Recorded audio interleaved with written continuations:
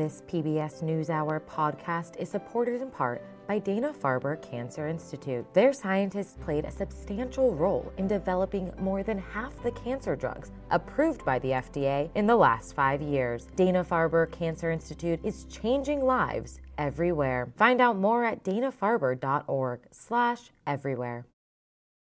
In late January, a handful of unlikely Wall Street stocks began to skyrocket in value. It has led to big market volatility, and that will be the subject of a special meeting tomorrow with Treasury Secretary Janet Yellen and other government regulators. As Paul Solomon reports, the spike in these stocks was driven by an unconventional group of traders who banded together on a buying spree, determined to take on the market for their own reasons. It is the latest in our economic series, Making Sense. The frenzy. Now, obviously, this thesis is based largely on the fundamentals. Internet chatters hyping and buying stock in seemingly moribund companies. And you're right, it doesn't make any sense at all. AMC, Bed Bath & Beyond, and above all, GameStop. Crazy? And we're not as dumb as everyone thinks we are. We know what we're looking for. It's the regular Joes versus Wall Street. Joe's using the free app Robinhood to buy GameStop, a money-losing brick-and-mortar monger of video game discs that seems obsolete now that games are bought and downloaded online. And yet, the stock skyrocketed last month. We're going to try to explain what's been happening with Alex Imas from the University of Chicago Business School and my grandson, Joe Viola, 17. So Alex, set the scene for us. What's been going on? There's people on this platform called Reddit who decided to buy up a lot of this stock, a lot of shares, partly because hedge funds on Wall Street started short selling it. Okay, before we get into that, Joe, so I remember taking you to GameStop when you were younger to buy you video games. Has kind of nostalgic appeal? Absolutely. And I think a lot of people my age and a little bit older grew up with GameStop. And I'm seeing a lot of people on platforms such as Reddit who are saying it's buy GameStop. Two reasons. One, to make money, and the other was to stick it to the rich elite of the hedge funds. The hedge funds that have been betting against retro GameStop by shorting its stock, that is. Now, in keeping with the retro theme, Alex suggested a retro product to visualize short selling. So here I've got an iPod, which I scrounged from somewhere in my basement. Right. So an iPod's kind of like GameStop. It was very popular in the 2000s. And, it's a bit obsolete because, everybody's got music on their cell phones. So how do you short sell an iPod?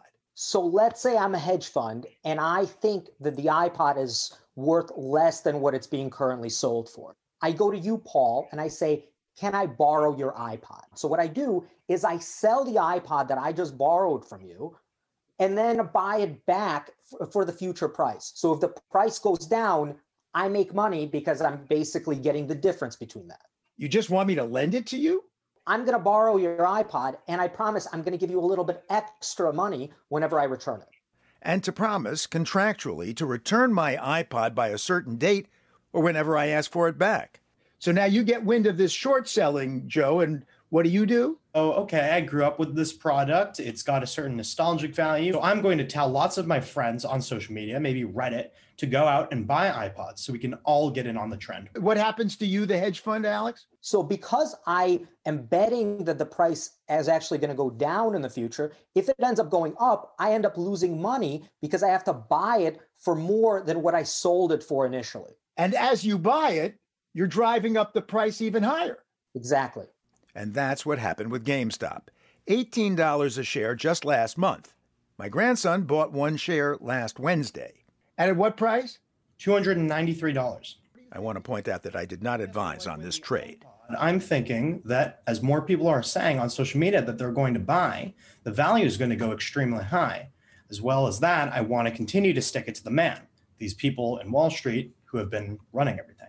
And sure enough, out on the street, I think it's great that rich people are losing money because capitalism is destroying this world. I look at the whole GameStop thing with the stocks as a revenge of the nerds kind of attack. This is one of the most complex attempts to coordinate on a single strategy that I think we've ever seen. A sort of people's hedge fund, says Imas, coordinating on the Reddit forum Wall Street Bets, urging one another to buy. with rocket ship emojis, which is to say, look, this asset is going to keep going up, so everybody should buy. and to hold with diamond hands. We are not going to break. We are going to keep the price up. And there's even a buy and hold sea shanty. With diamond hands, they knew they'd profit if they could only hold. But hold on. Most Wall Street hedge funds aren't short sellers. They bet on stocks going up. And in this case, some hedge funds have actually profited hugely from the so-called revenge of the nerds. As have Robinhood's paying customers, big investors, many of them hedge funds, who buy information from Robinhood about what people there are trading. As for short sellers, are they bad actors? Sure, they bet against apparent losers like GameStop, but also against frauds, like the infamous Enron, which short sellers helped take down nearly 20 years ago by exposing its phony accounting. Financial analyst James Early. Short sellers, they find the bad stuff, the dirty stuff, the frauds, the scams. They protect investors. Which brings us back to the Reddit flash mob. One day when the trading is done, we'll take our gains and go. Yes, they successfully ran up GameStop's stock price, which squeezed the short sellers. But this is also incredibly risky because people in the community can start selling GameStop because, for example, they think it's overvalued and the price is going to start going down. And the people who bought at the height of this thing are going to end up holding the bag. This past weekend, I put two last questions to grandson Joe. Until GameStop, a remarkably savvy investor. When are you going to get out? I was initially going to get out at $1,000 a share. However, I've revised it to $400 a share after it hasn't soared as much as quickly as I thought it would. $293 is what you spent. Let's say it goes back to $18 a share. How are you going to feel? I'm going to be honest with you. I will be pretty disappointed. However, I'll also be fairly happy that I was able to partake in such a historical time in investing and was able to be a part of this movement. This afternoon, GameStop closed at 93. For the PBS NewsHour, Paul Salman.